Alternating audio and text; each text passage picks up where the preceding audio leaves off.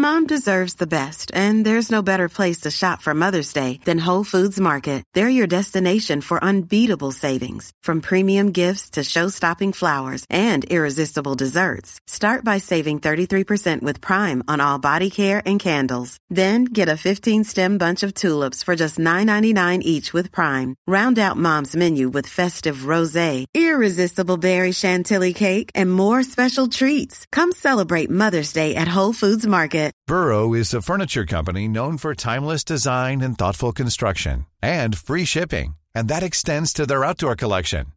Their outdoor furniture is built to withstand the elements, featuring rust-proof stainless steel hardware, weather-ready teak, and quick-dry foam cushions. For Memorial Day, get 15% off your Burrow purchase at burrow.com/ACAST, and up to 25% off outdoor. That's up to 25% off outdoor furniture at burrow.com/ACAST. Hey, it's Danny Pellegrino from Everything Iconic. Ready to upgrade your style game without blowing your budget? Check out Quince. They've got all the good stuff, shirts and polos, activewear, and fine leather goods, all at 50 to 80% less than other high-end brands. And the best part? They're all about safe, ethical, and responsible manufacturing. Get that luxury vibe without the luxury price tag. Hit up quince.com/upgrade for free shipping and 365-day returns on your next order. That's quince.com/upgrade.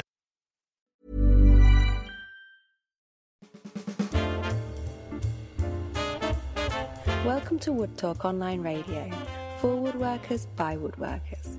Now here are three guys that are actually under the illusion that woodworking is cool. Mark, Matt and Shannon. All right, it's episode 98 for May 23rd, 2012. On today's show, we're talking about the best multitasking tools and how one might actually go about downsizing their shop, God forbid. We also have a special guest with us. Asa Christiana from Fine Woodworking is co-hosting with us tonight, and actually Shannon couldn't make it. He's under the weather, so let's hope Shannon gets well soon. But we do have someone, an esteemed person in the woodworking community, to take his place. But before we get to that and do the introductions, Matt, how about you let them know how they can get in touch with us? Absolutely. You know, guys, by now this should be old hat, but if you're like me, you're probably like, what did he say? I can't remember any of this stuff. Is there a quiz after this? So we're going to go ahead and jump right into that. As always, there's a few different ways you can get a hold of us. If you ever have a comment, a question, or a suggestion about something that you've heard in today's show, or maybe something you'd like to hear on an upcoming episode, you can always email us at woodtalkonline@gmail.com. You can call and leave us a voicemail at 623-242-5180. And don't forget that you can Skype us over at Wood Talk Online. And you can also check out our individual sites at mattsbasementworkshop.com, which is probably the better of the three of them, thewoodwhisperer.com and renaissancewoodworker.com. And, of course, for our special guest tonight, we also have Fine Woodworking. Asa, what is it? Is it shoptalklive.com? Or I know you guys have a couple of different ones. Yeah, we've got all kinds of ones. But Fine Woodworking .com is the main one, and then for the event that we're having this August, it's finewoodworkinglive.com. And then for our site for by the way, if you want to find Shop Talk Live, which is our podcast, the one where I stuck my foot in my mouth and hear more scintillating repartee like that, then you can find that on iTunes by just going to Shop Talk Live. You can find that. And then also we have a site for beginners I'll talk about real briefly called startwoodworking.com. Sweet. And of course, as always, you can find all this information in our show notes, and you can look for us over at the forum at woodtalkonline.com, where you'll find one or all of us kind of lurking around and waiting to surprise you when you least expect it.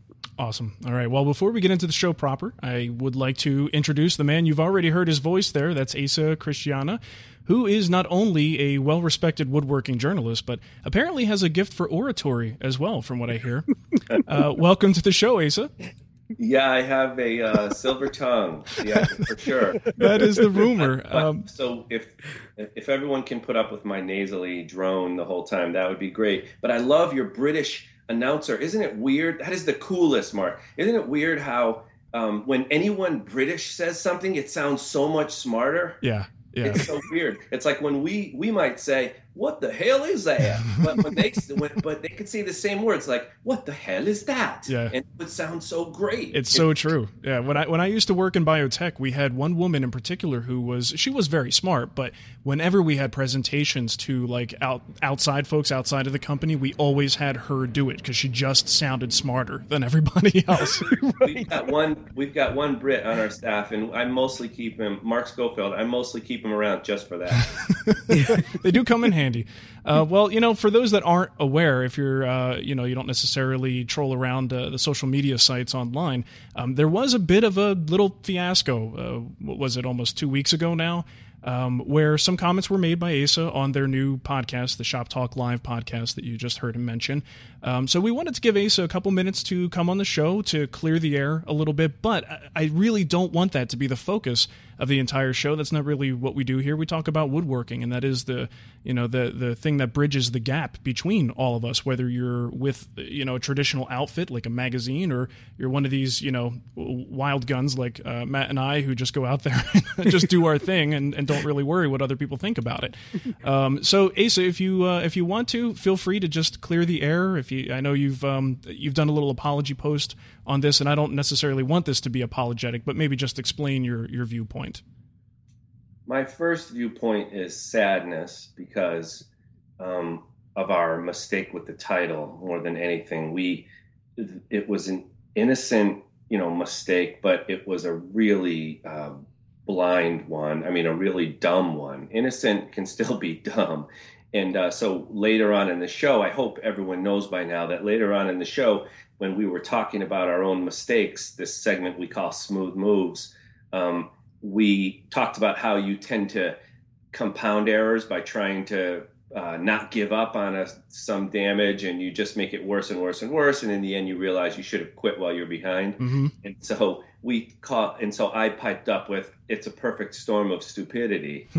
Well, I didn't realize at the time, I've learned a lot in the last 2 weeks, but I didn't realize at the time that my comments at the top of the show were going to be so controversial as they were. I now understand exactly why they were. But so we stuck that title on the front, not understanding that most people would, simply hear the message, perfect storm of stupidity. Comments at the top of the show are about my comments about expertise in the blogosphere, and they just said Fine Woodworking called the whole blogosphere and YouTube and everyone else who's not at an institutional woodworking place stupid. And that is just really, really sad for me personally, because, aside from, I make my living, it's true, at Fine Woodworking, but I'm the kind of person that my job has to have meaning.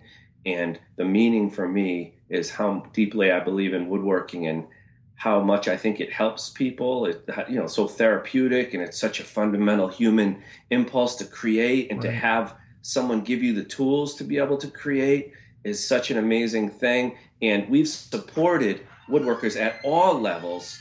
Speaking of that, like startwoodworking.com, that site with the 3-part video series we've done and all the Q&A on there and everything, that was all done for free, mostly by us on like nights and weekends, and it doesn't pay the bills. It's just us trying to support the community. And, all the shows I go to and the people I meet and the little kids I blog about who are getting into woodworking, and all of that is such a part of how I make meaning in my life. And to think that I hurt so many people, just starting with that title was pretty devastating. And then that's one issue, and then, then the comments themselves, a lot of people, did actually listen to the comments and understood the title was a mistake, but were still really pissed off by the comments. And I understand why. So if you can give me 2 more minutes, I can talk about kind of where I was coming from, but yeah, go for it. What I've learned. So I was applying an in-house fine woodworking perspective to something that's nothing like the in-house reality of fine woodworking. And it's been a great 2 weeks in a way for me, as painful as it is, because I understand now that the online community is not about always having the perfect answer or the Phil Lowe's of the world, or Michael Fortune, or people who have 40 years in the business, or just giving the perfect right answer. It's not about that. It's about supporting people, and it's about a community, and it's about, Mark, people like you being there for people every night to support them and answer their questions and make them feel like less intimidated by the craft. And Right.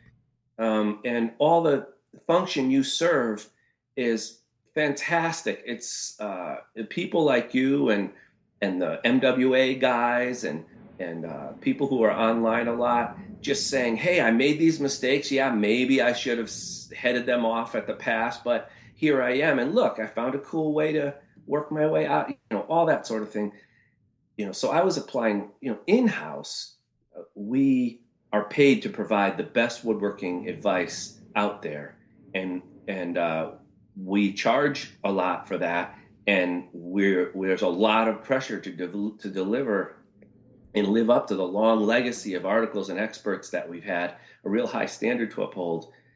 So I was sort of like applying that filter and not realizing that that's not really exactly what the online woodworking community is about. The other thing I was blind about is that we're really lucky at Fine Woodworking. We don't feel stranded out there, and woodworking is our day job, and we get to hang out with all these incredible woodworkers and talk woodworking all day long. And it's easy to forget all the people who don't do woodworking as their day job, and what a godsend it is to have you guys, to make them feel like a community. And, so it was all those different things led to me being a little bit blind about the value of the online community.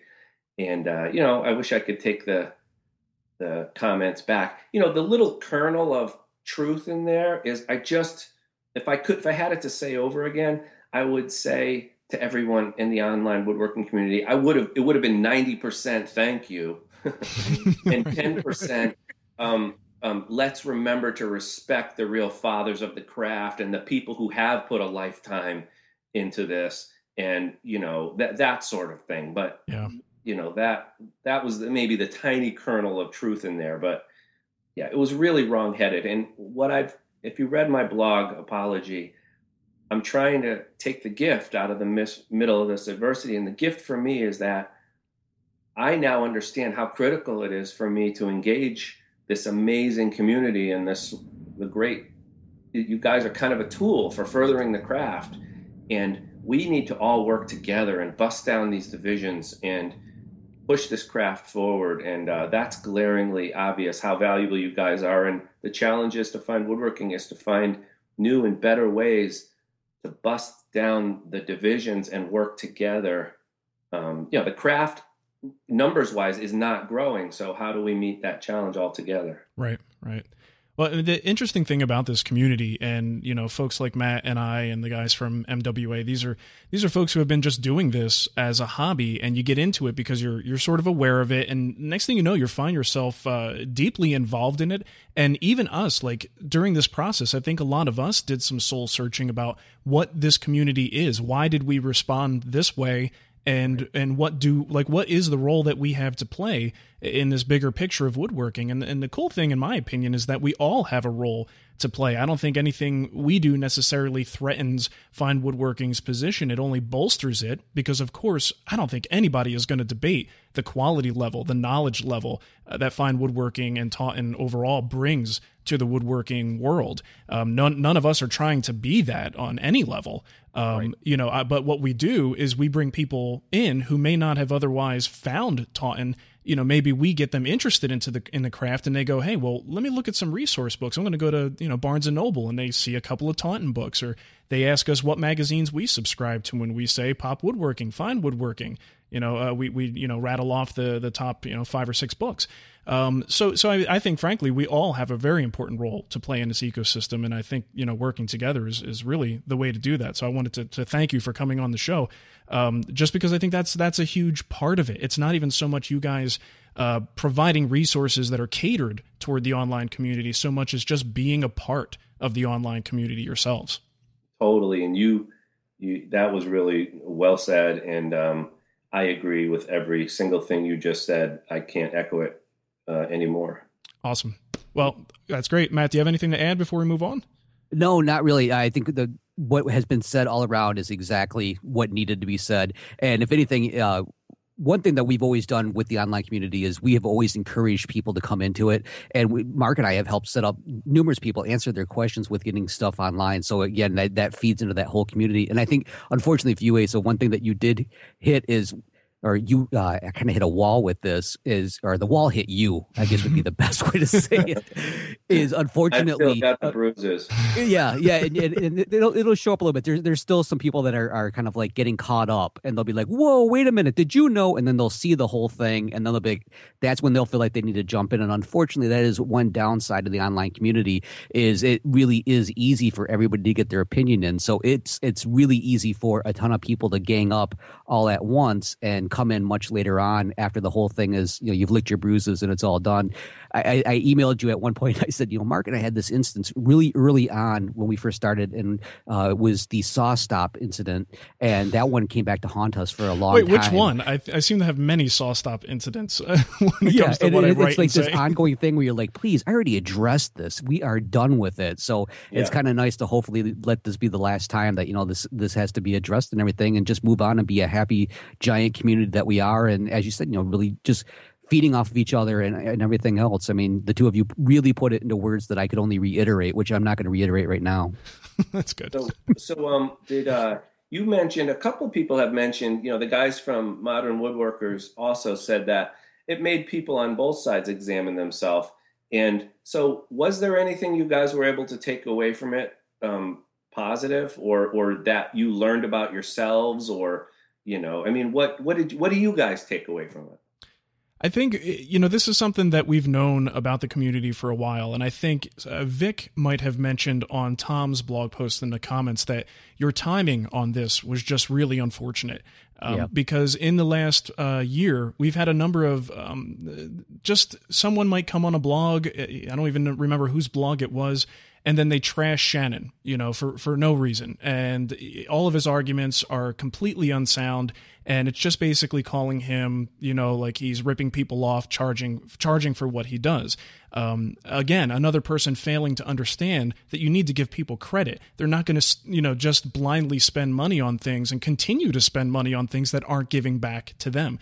So if Shannon was doing something so wrong, he might not be able to survive doing what he's doing. And this kind of is also a sore topic. I don't want to single someone out, but there's one person who really comes to mind as someone who in the community, maybe didn't quite do right by people, and that's Adam King. And there's been a lot of backlash on that, and Adam has been completely out of the woodworking realm because he didn't do right by people and was giving information that some people questioned the value of what he was giving them. So when someone does things like that, it becomes really, really obvious. But to go back to what I was saying, that was one instance. There were just a couple things that came out where people who were well respected in our community were hammered. It's not the people that, the moron with the table saw kickstart thing, that YouTube video. It's not those guys that we're protecting. It's the people who are getting attacked who we don't think it's justified. The judgment has already been made on these people that, yes, these are trustworthy people and they're not going to steer you wrong. They may not have 40 years of experience in the industry, but they are trusted.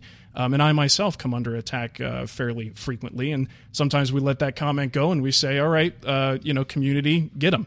Exactly. Yeah. Because there's always once in a while when people come up and they'll make just a horrible comment. One of the things they always say is like, oh, you're going to edit this out. Oh, really? Watch. And then see what happens when I don't edit it out. Yeah, and then the worst part about that is then at some point you almost want to kind of tell people like, okay, enough. It's out there. Yeah. I think the person gets the idea by now, but unfortunately there really is kind of this, you're messing with our friends and everything else, and everybody wants to kind of jump in there and get their kick at it. But, and that's, if anything, that's the one downside of the online community that I see, but not just woodworking. I mean, you see it all over the place. Well, it's a lot worse in other places. We're lucky to have a situation like we have. We're having a conversation about this right now with the person who was responsible for it, because he's willing to talk to us, and we're willing to sort of meet in the middle and have a discussion about this. That usually does not happen in the online communities. So I think we need to celebrate the fact that we're able to do this and other online communities aren't. But you've been very civil and professional about it, Mark, and I still want a career in this industry when this is over. So, but I aside from that, though, I think the internet. I was saying to someone, a comment to Vic Hubbard, I think that the internet is like booze. It's like when people get too much hooch inside their belly, they either are it brings out the best in them or it brings out the worst in them, and I think both of those things happen. Online, it's a little bit like road rage. There's an anonymity. Exactly. There's people not using their own names, and in a way, for me, it's wah, poor me. But it's a tough fight because I have to remain professional at all times. No matter how mean spirited and nasty and personal and whatever, as a human being, that does. It stings. Is like playing in a sandbox where there's a lot of cat poop, right. Like maybe I want to play in this sandbox. I keep hitting turds. Right. No, and frankly, that's one of the things that I've taken from this is seeing your perspective. And how difficult it must be as an editor for a magazine where you have your own interests to protect. Of course, you have to remain professional, but you guys have to play just because any business that doesn't play in these waters is going to, that will be to their own detriment. You guys have to figure out how do you navigate these waters in a way that is effective, isn't a waste of time, makes you guys look good. But really what this is all about is the individuals themselves getting out there, doing things and saying things. And unfortunately, that's exactly what you did. I mean, unfortunately, you said something that people didn't agree with, they didn't like. But that's the risk that you run, yet that's also the thing you have to do. I know, it's like, have a podcast, but, be careful, what I mean? Part of it, let's not get away from my own ignorance on this thing. And that, I think, is the main message, is that I was caught up in my own internal fine woodworking perspective. And this has been a learning experience for me. And I'm grateful. I'm ultimately grateful for it. Yet, to be honest, not a lot changes in the woodworking world. And I kind of have my job, I've repeated the same sort of thing over and over again. So I've been feeling in a strange, weird, twisted way, kind of happy that I actually learned something really huge, and it's exciting as an editor of a big magazine that, wow, now I understand the community a little better, and now I can engage with them a little bit better. And the magazine, our website, our staff, it's going to filter down through, and I understand now, why it's important that I get on Twitter and et cetera. So it's ultimately been a good thing. That's good. Let me say this one thing. You kind of hit on one thing that I don't know if people really realize this. It's about the perspective. You've stated, Fine Woodworking Magazine has, the experts. And I'm going to use the one word that it seems to make everybody cringe, but you vet the experts. And that is something that you have to do for the magazine to keep it at the level that it is. Let's get serious. It's Fine Woodworking Magazine. I still remember the day standing in front of the book stand going, I think I might be ready to at least look through it. That kind of a thing as a hobbyist kind of woodworker, like getting to that point where I was going to look through it because I knew it was going to give me a certain level of information, a certain level of detail in the projects and techniques and everything.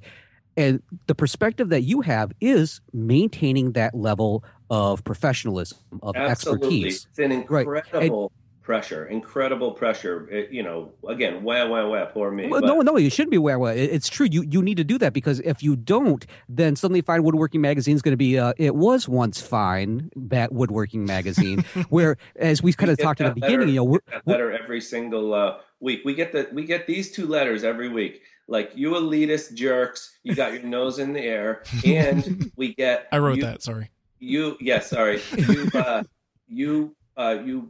callow sort of business-minded guys, you've dumbed it down for the masses. We get those two letters every single time. So that tells me that we're right in the sweet spot. Exactly. You're damned if you do and you're damned if you don't. But in this situation, again, the perspective is the online woodworking community is very much used to, for the lack of a better term, cowboys like us podcasters coming in here and doing something just a little bit different. I mean, it's the same thing as like music from artists, how they're able to release their music online for free or start building up their own followings, but yet a traditional label wouldn't pick them up.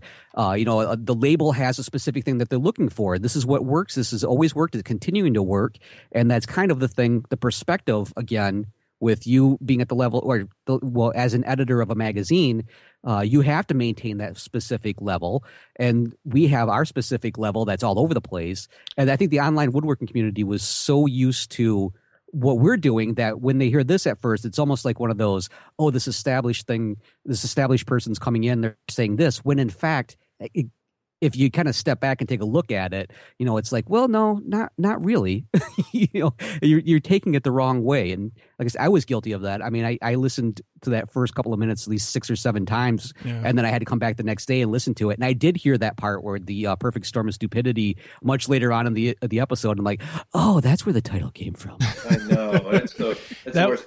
That was pretty unfortunate. Yeah, I when I saw that, I think Tom was kind of the first one to point that out as part of the problem, and I was like, oh, should I tell him that that's not really what that was in reference to? Because here's the thing. I know you may say something that, I actually heard that, and I think Matt, Shannon, and I passed an email around that said, hey, did you guys hear this? And we just decided not to bring any attention to it. And obviously other people were much more deeply offended by it. And that's how everything started to snowball. But I know you guys to some extent, and I've actually been down there to visit with you. I don't think you would necessarily ever call anyone, because of that professionalism, call anyone stupid at any given time. It's so sad. Yeah. I mean, it's really deeply devastating, gut-wrenching that's what people thought. And, the perfect storm of stupidity was at Fine Woodworking. How could we not put 2 and 2 together and realize, I mean, it's so sad. But to give you, just one thing I didn't talk about with the modern woodworking guys is just to explain the fine woodworking thing a little bit more, the way I think of it anyway, for those who sort of want to know the inside of the business game and how fine woodworking stands against all the other magazines and where we fit in. And, the way it works for us is we deliver a super high quality of illustrations, experts, authority.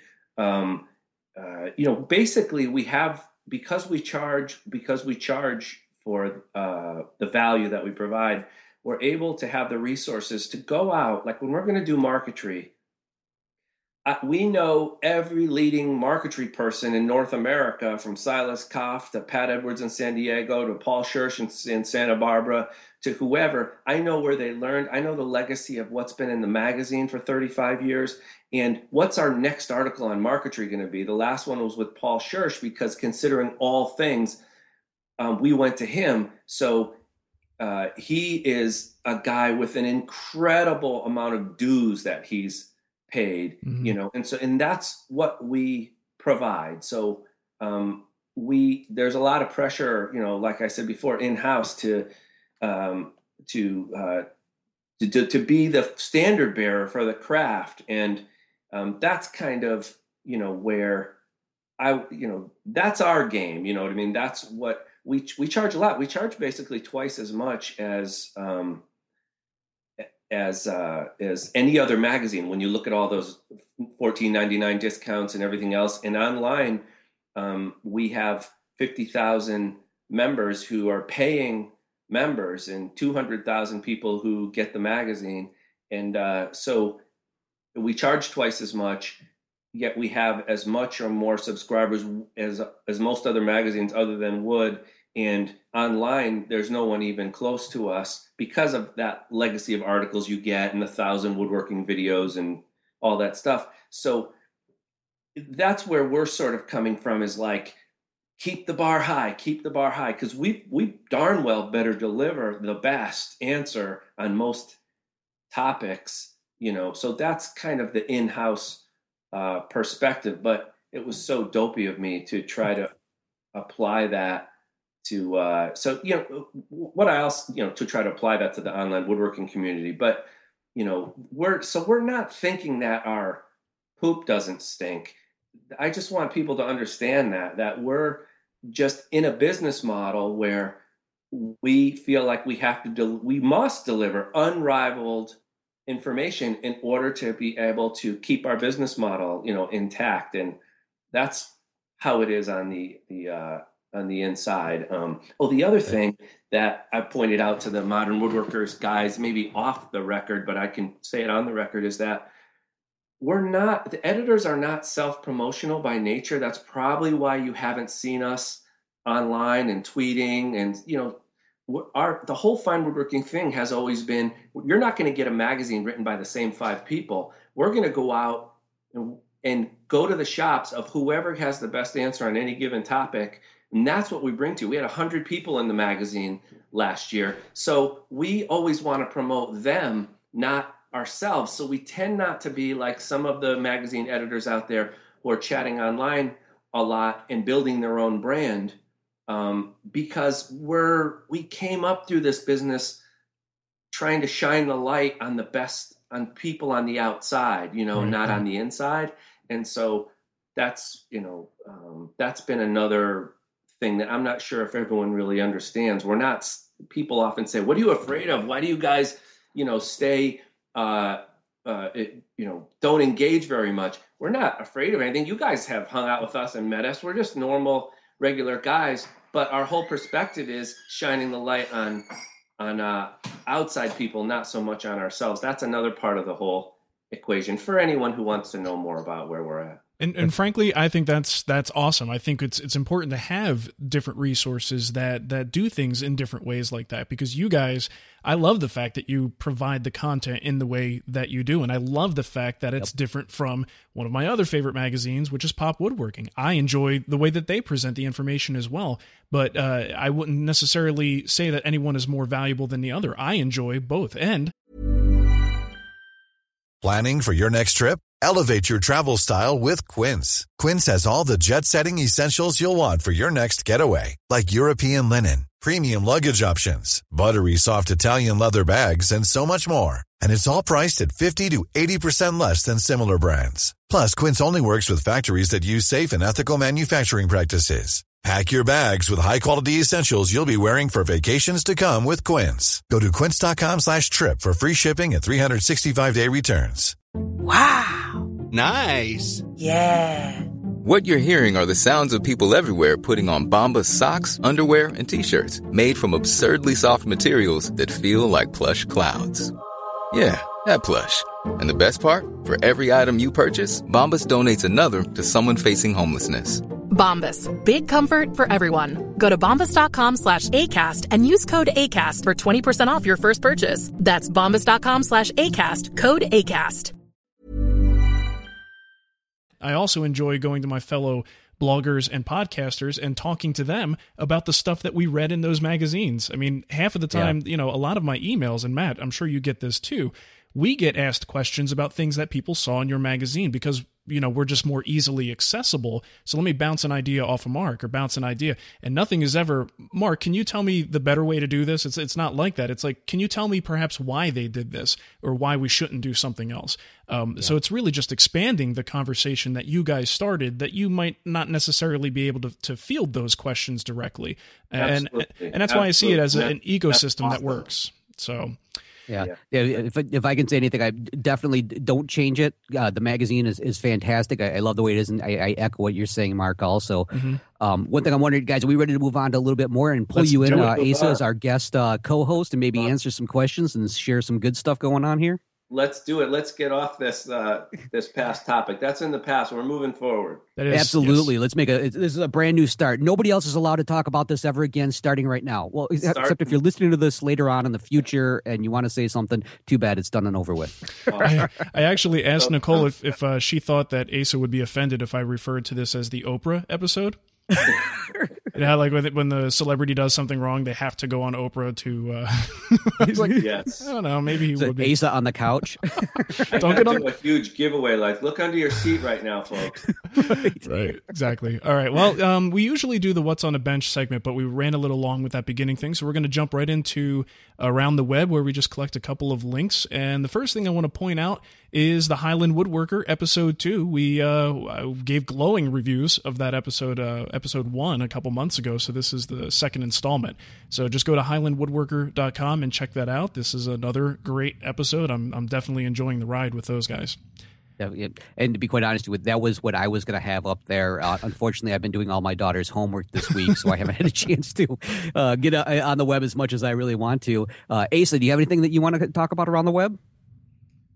Well, and feel free to pimp your own stuff because we'll put the links in the show notes. I mean, that's the stuff I've got my head into every single day. So The one thing I wanted to tell everyone about is don't miss out on startwoodworking.com and our Getting Started in Woodworking video series that lives there. It's great. And I think by and large, our customers have been people who are not brand new to the craft, but people who just have sort of some gaps in their knowledge or need, sort of feel intimidated by certain aspects of the craft. So I just want to point people in that direction. Plus, there's still a few spots left at Fine Woodworking Live this summer, this August 2 to 5. So awesome. Check out that site as well. Fantastic. Sweet. Also, and just as a reminder, everybody, the Start Woodworking, of course, that newsletter is totally free. I actually subscribe to it because it's free.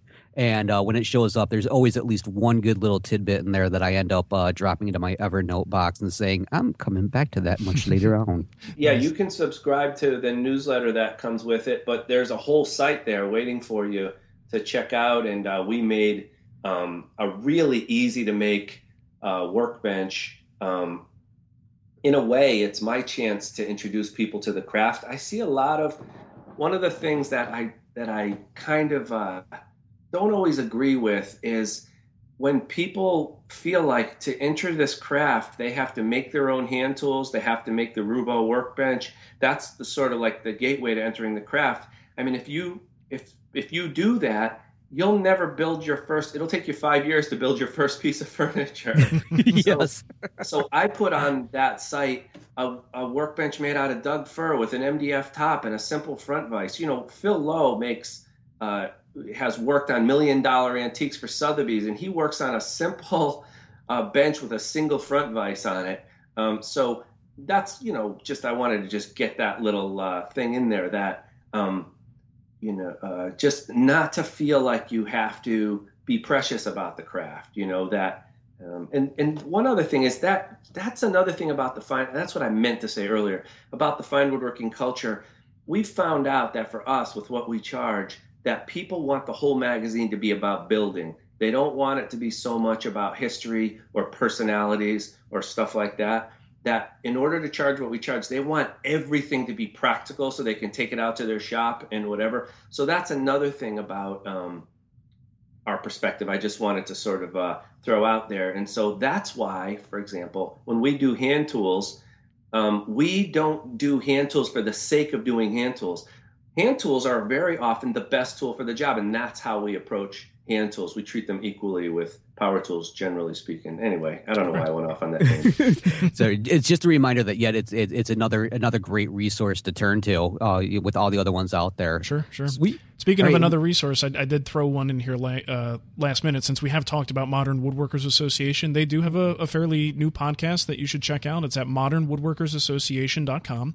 And you can hear a number of, I think they're up to episode 7 tonight, 6 or 7, something like that. And they also had Asa on last week to talk about this issue as well. So go check those guys out. They're all good dudes. Tom Iovino, in fact, from Tom's Tips, who's, you know what? I think he's been slacking off at Tom's Tips because he's working over with the Modern Woodworkers Association. I was going to say, I noticed that too. That's not cool, Tom. Tom, you jerk. All right. Jeez. Okay, so we're going to move on into our primary topic, and this is something that's heavy on my mind just because, believe it or not, I'm moving my workshop again for, I think, now the third time in 5 years. Wow, those movers have got to love you. Yeah, I'm still in Arizona, and there's been just some, real estate issues that have caused me to move back and forth between two locations, and now this should, hopefully, if we're able to build the shop on the property, will be the last move.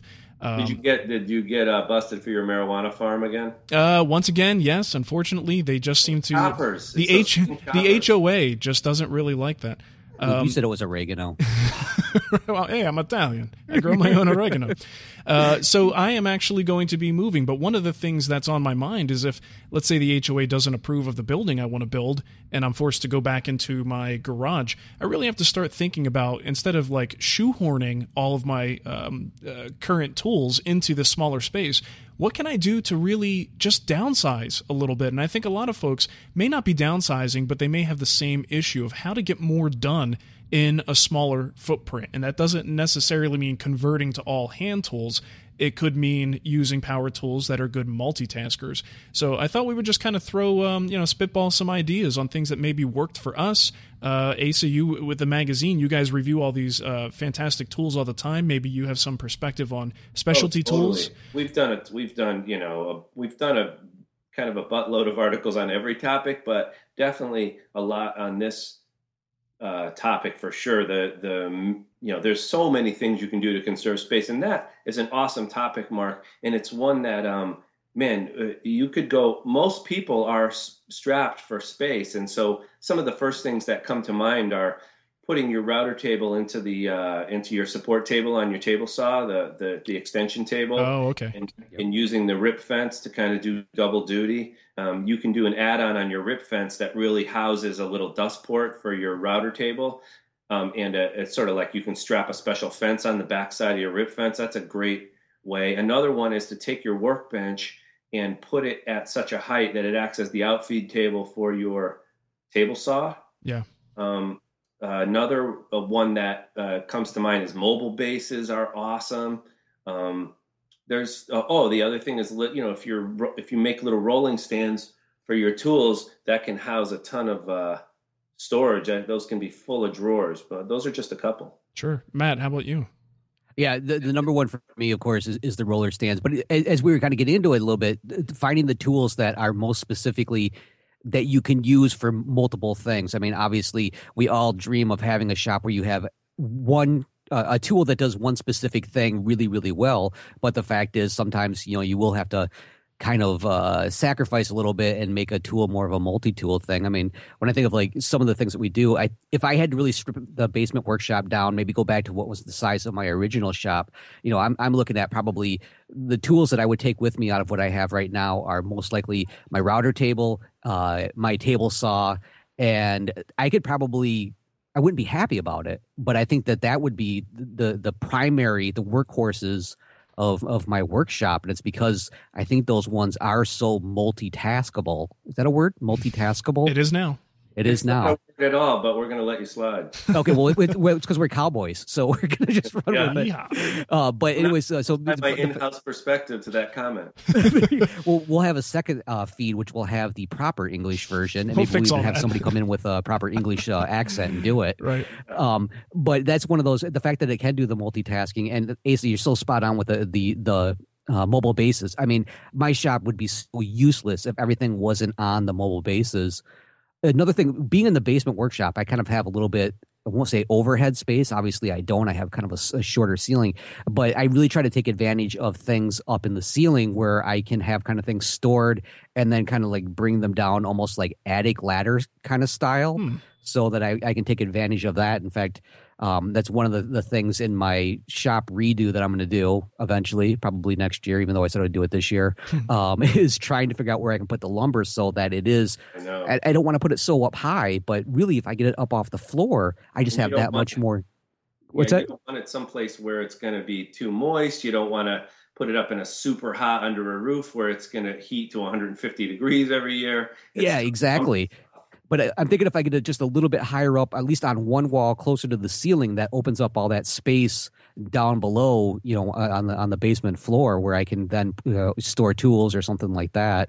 So it's just amazing how like you suddenly start looking at all these little nooks and crannies before that were just like they were just there, and now you're suddenly like I could totally fit in a custom made shop piece here. Absolutely, but two quick things that come to mind. One is, you're strapped for space. Don't become a lumber collector. That's a good one. Yeah. Because, a lot of people do that. They fall in wood is, it's seductive. And when you come across, things, you're like, I'll use that someday. But then all of a sudden you have 16, I'll use that someday slabs.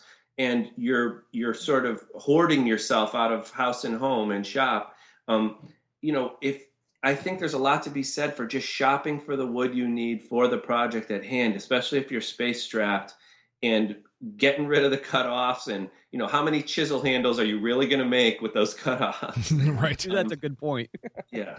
Well, and even along the lines of that, one thing I'm thinking is oftentimes it seems like a lot of home woodworkers tend to be more like tool collectors than actual users. So I'm sure there's plenty of times where, just like the wood, you have those pieces that you somehow become attached to for the oddest reason in the world. There are tools that are the same way. I have like 2 sets of chisels, and out of those 2 sets of chisels, I probably only use like 3 or 4 at the absolute most, Right. at any given time. Yeah. So I think it's like another one of those things where you could easily look at what you have and then say, this is a really cool one, but again, I don't ever use it that often. Is there someplace else I could put it?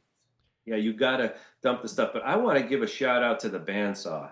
Because if you want a tool that packs the most punch into a small footprint, you can rip rough lumber so much more safely on the bandsaw than you can anywhere else. Yeah. Cutting stuff down to size. And then if you get that thing tuned up, just to, I'm the content I'm most aware of is the fine woodworking content, right? So I got to mention Michael Fortune's articles on the bandsaw. He'll show you how to take any 14-inch bandsaw, even the worst, import from 20 years ago that just never worked right for you. He'll show you how to take all of that. There's really simple tips that'll get your bandsaw doing amazing work. You can rip on it. You can dimension lumber. You can obviously cut curves. You can resaw. And it's a safer tool than the table saw. And it can do things the table saw can't. So if I really moved like to a tiny little place, like let's say in retirement, we needed to move into a little condo or something with a little basement, I might just go with a bandsaw and a bunch of hand tools. I mean, that's a super space saving shop. Yeah, you could do quite a bit with that. Yeah. I've got 2 things that these are actually things that I'm considering as being, more of my primary tool set if I need to go into a smaller space. And that is like the joiner planer combo units. And Hopefully. You guys did a great article review on this. Roland Johnson did a review of some of the higher end ones. Now, the problem I have with these combo units is the less expensive ones, the Jetline. There's just some that are absolutely just garbage, and, Yeah. and I think it's it's a shame because I think people look at these units as if they really are going to be the answer to their problems. It's like I get both of these tools in a smaller footprint and 12 inches of jointing capacity, and it's like, well, yeah, if you can hold it, if you can get it to hold its setting and calibrate properly. But that article or that review is fantastic because it talks about maybe not in everyone's budget, but the units that cost like what $2,500 to $4,400. So they're more expensive, but they really are as good in terms of calibration and quality as separates would be. It's only taking up one footprint. So that would be one of the first things that I would look into because I can't give up the ability to plane and joint things. Can I add something about those planer joiners? Sure. Just for the folks who want to check out what Fine Woodworking's done more recently. You're right. We started off with the high end ones, but we also just did the lower end ones, and we found a couple gems in there. You'd be surprised. Oh, okay. I'll take a look at that. Yeah, take a look at that, and also, ultimately in woodworking, you're gonna need a jointer, and the wider the better. Everyone, it's sort of an uncomfortable truth, an inconvenient truth. Yep. About woodworking. And so, yeah, you might pay $2,000 for one of the lower end ones. That's still pretty good, but you're getting a 12-inch wide jointer. I mean, that alone is $1,500 plus an industrial strength planer. Throw in another $500 and you can get a segmented cutter head. Have you guys used one of those yet? I've seen those, and they definitely. We have a friend of the show actually who purchased one, and his response once I asked him how it went was just like, "I'm like, dude, this is a family show." Easy, pal. Easy. Oh my God. That's unnatural what you're doing there. I got one, and one of the Grizzly ones.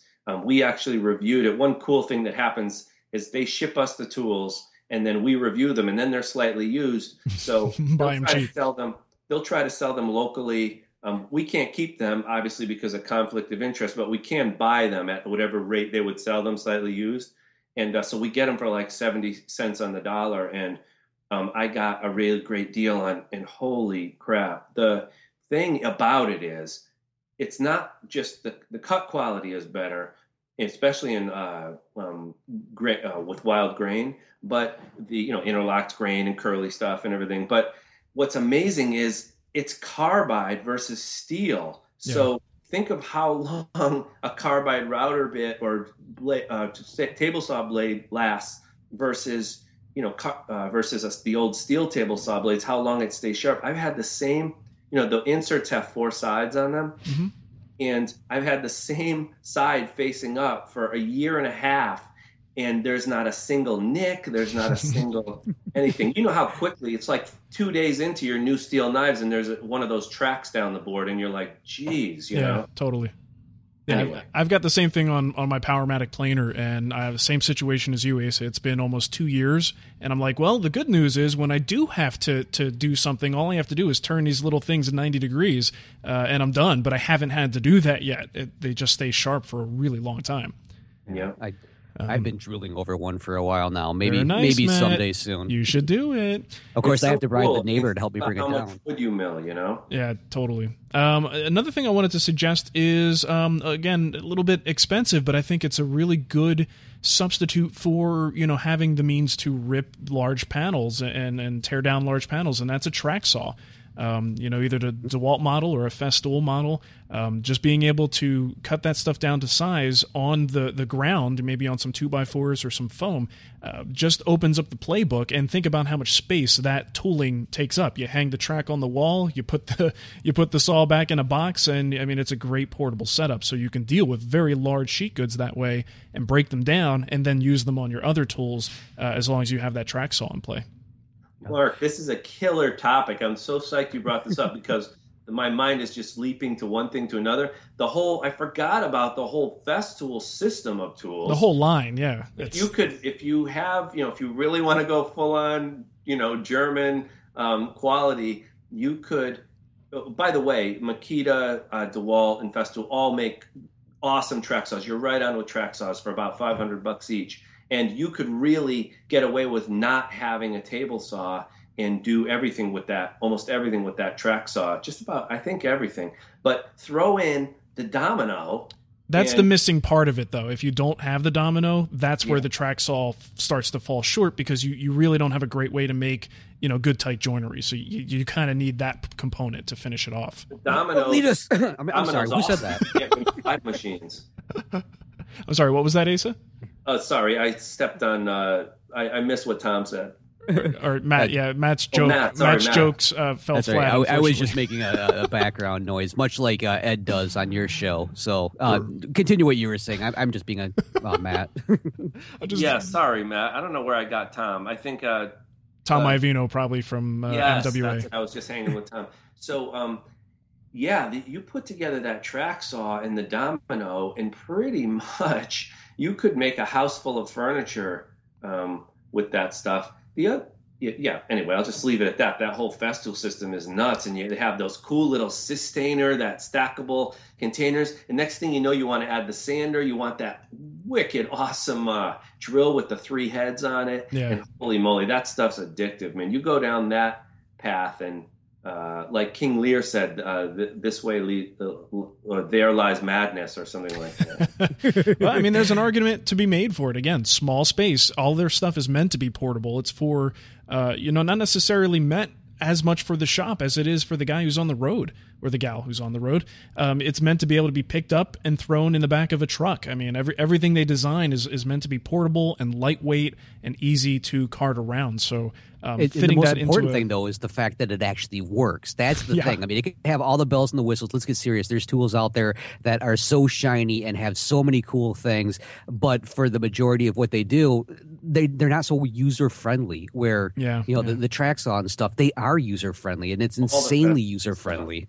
Yeah. All that Festool stuff. And while we're climbing up the income ladder here, why don't we talk and we've gone over to Europe. Why not stay over there and get yourself a 5-function combo machine, sit that in the middle of your shop. Those things are amazing. You get a sliding table saw, which will blow your mind. You can drop a shaper in the back of it that works off the same sliding table for like cross grain work and everything. There's a planer and a jointer, and off the spindle off the cutter head comes a mortising chuck with an XYZ table that goes on the end. Stop right there. In about a 5 foot by 5 foot space, you have an entire shop. Of course, you're going to have to go up to the $6,000, $8,000, $10,000, $12,000. Yeah, sky's the limit on that one.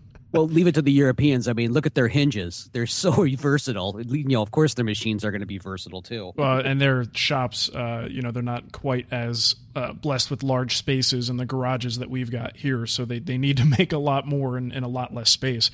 Right. I was looking... There's a lot of regulations, too. I mean, we've talked with some of our European listeners, and some of the things that they'll describe, you're like, are you serious? They won't let you do what? And so, obviously, they have to have machines that overcome these issues, but at the same time, not eat up all that space. Yeah, for sure. Yeah, say goodbye to your dado set. Yeah, exactly. One thing I do want to recommend is, and this is over at Fine Woodworking. I remember as we were talking about this a long time ago, well, it wasn't that long ago, it was issue 181, a shop built around an island. And this was by Alan de Villibus.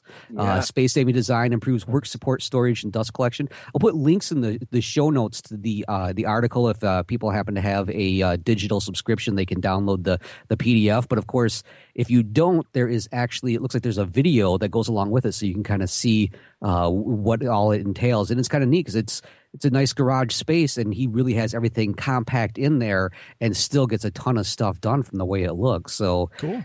As soon as we started talking about this, that article suddenly popped in my head, and I'm like, oh, I got to go find it. Nice. My favorite thing about that article is that it's a good plug for Fine Woodworking. Keep it coming. Hey, no problem. Let me work on this. When you guys talk some more, I'll see what else I can find. Come up with some more, man. For articles. All right. Well, actually, I'm looking at the time here. We should probably get ready to wrap this up. Normally, we have voicemails. Unfortunately, Skype is doing something really weird where the voicemails are all cutting out every couple of seconds, so those would not have been fun to listen to. I'm going to run into a couple of iTunes reviews here. We've got one from KPete75 who says, "Yay, da awesome, to daddy, da awesome." Oh, that's the who's to daddy? I might be mispronouncing those words. The other one we have is another 5-star review from Trav N. Whit, who says, "This is a perfect show to play in the background while I'm in my shop. Lots of good info here. If you love woodworking, if you live woodworking, you'll be hooked." So thanks for that, Trav. Yeah, and Trav, I'm pretty sure if you love woodworking, you'll be hooked also. So it's either way. True that. So if you want to leave us a wonderful 5-star review in iTunes, please go ahead and do that. You can leave us 2, 3, 4 1-star reviews, but we're not going to read those. We're going to completely ignore them. It's a shame, but we're kind of jerks like that. We don't have to be professional. It's right. We're cowboys. Right. So I think that just about does it for us. Asa, anything you want to say before we close out the show? No, I other than I'd love to come on anytime, and it'd be really cool to come on sometime when you just line up a bunch of questions, or maybe you could do and I don't know how much you want to go down the fine woodworking road, but another idea would be that we could talk about problems or problems people have with some fine woodworking articles, maybe where they're like, what I didn't get was this, what I didn't get was that. I know there are blind spots in any article, and so that might be a theme. But I'd love to just come on and just help answer people's questions, hang out, whatever. I'd love to come back. Well, we could have you on for the Woodworking in America wrap-up show, right? Yeah, that wouldn't be awkward at all. Yeah, that one would be a little tough. No, absolutely. I think it's a great idea, and I agree. Like I said, we do get a lot of questions referencing things in articles that are published, and either people don't think that they can find the person who wrote it, or they just can't find the contact information. It would be really cool to kind of bridge that gap for you guys. Yeah, and by the way, what do you think about? I mean, this is the first event we've ever done. So we're brand new to it, and we wanted to make it a little different than anything that's out there. It's kind of a hybrid of Colonial Williamsburg and the Furniture Society Conference, probably. But what do you guys think about it so far? Like what you know about it, the format and everything. What's your feedback? I think it's great. And the thing is, my experience with, with conferences like this doesn't extend beyond woodworking in America. So that would be the natural thing that we're going to compare this to. For me, it looks good. I mean, it looks like what people are going to want to go there to learn. It's a great way to connect with these folks that they may have heard their name in passing or read an article by this person, may not have even known who wrote the article. And it's a great way to connect with these people. So I'm interested to see, I mean, I wish I could attend. That would give me a whole lot more perspective on it. But a lot of times, these things do come down to the execution and how the actual event itself goes. On paper, on the website, looks great. Yeah, go ahead. I was going to say, I 100% I agree with that. The way that it's laid out right now, how we talked about this when you're on my show, the days everybody's going to end up going through the same classes. Everybody's going to have an opportunity to attend the same classes. The only time where there might be a little bit different is kind of the quote unquote hands-on area. But I think the fact that there isn't like this rush to run from one to the other or walk away with that feeling of emptiness, like, oh man, I can't believe I missed this particular class or something. I really like that format. I like the idea of that. So I'm hoping I can make it myself, but at this point it's looking like I'm not. But I'm definitely looking forward to get feedback from everybody on this. And I have a feeling already that the feedback is going to be the type of thing where it's going to really make me feel very jealous and maybe hate some other people. Definitely. Yeah, we went with that format where it's like everyone rotates through the same stuff the first 2 days, and then the last day is all elective. So there is some you pick it, on the last day. But we'll learn from it, and we'll learn from it, and we'll take all the feedback we can get. And I hope to see one of you guys. We do have a couple free passes for influential people out there who are going to blog from the show. So we'll make sure to pass it on to them. I mean, meet us. Oh, thank you. Yeah, I was actually talking about you two. Since we were confused for a minute there. Well, you know what? At the very least, whenever we have these events, we always invite people who did go, even if we couldn't make it, to leave us a voicemail or maybe even if one of our fellow bloggers goes, we'd be more than happy to have them come on and just talk about their impressions of the show afterwards, sort of a wrap-up show, so we can definitely do that. All right, well, with that, I want to thank our special guest, Asa. Thank you for coming on the show. We're glad we're able to clear the air a little bit, and we really look forward to working with you guys a little closer as time goes on. We got to find some really great ways to work together more than we have in the past. Sure thing. I have an idea, and we're just going to go ahead. I'll leave this with you. We'll just end the show. But what do you think about a guest editor? We'll come in. We'll do the magazine for you just once, and we'll see what happens. You just chew on it. It'll be fine. I swear. We'll do a great job. That sounds great. Okay. How do you guys feel about nudity? Is that okay? That's too much? Fine. Most of the so-called experts in the magazine, you would not want to see them naked. Okay, they don't want to see the Cowboys naked either. Trust me. All right. Awesome. Great show. Thanks, everybody, for hanging out with us in the chat room, and we will catch you next time. See ya. This podcast is part of the Frog Pants Studios Network. For more information about this and other shows, visit frogpants.com. Audio program so good, it's like you're there.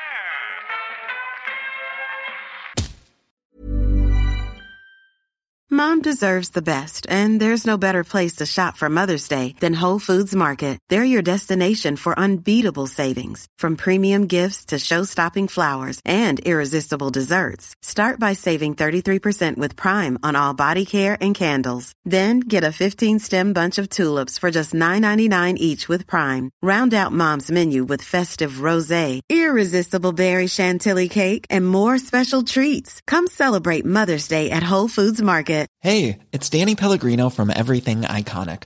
Ready to upgrade your style game without blowing your budget? Check out Quince. They've got all the good stuff, shirts and polos, activewear, and fine leather goods, all at 50 to 80% less than other high-end brands. And the best part? They're all about safe, ethical, and responsible manufacturing. Get that luxury vibe without the luxury price tag. Hit up quince.com/upgrade for free shipping and 365-day returns on your next order. That's quince.com/upgrade. Hi, I'm Daniel, founder of Pretty Litter. Did you know cats tend to hide symptoms of sickness and pain? I learned this the hard way after losing my cat, Gingy. So I created Pretty Litter, a health monitoring litter that helps detect early signs of illness by changing colors, saving you money and potentially your cat's life. Pretty Litter is veterinarian developed, and it's the easiest way to keep tabs on your fur baby's health right at home. Go to prettylitter.com and use code ACAST for 20% off your first order and a free cat toy. Terms and conditions apply. See site for details.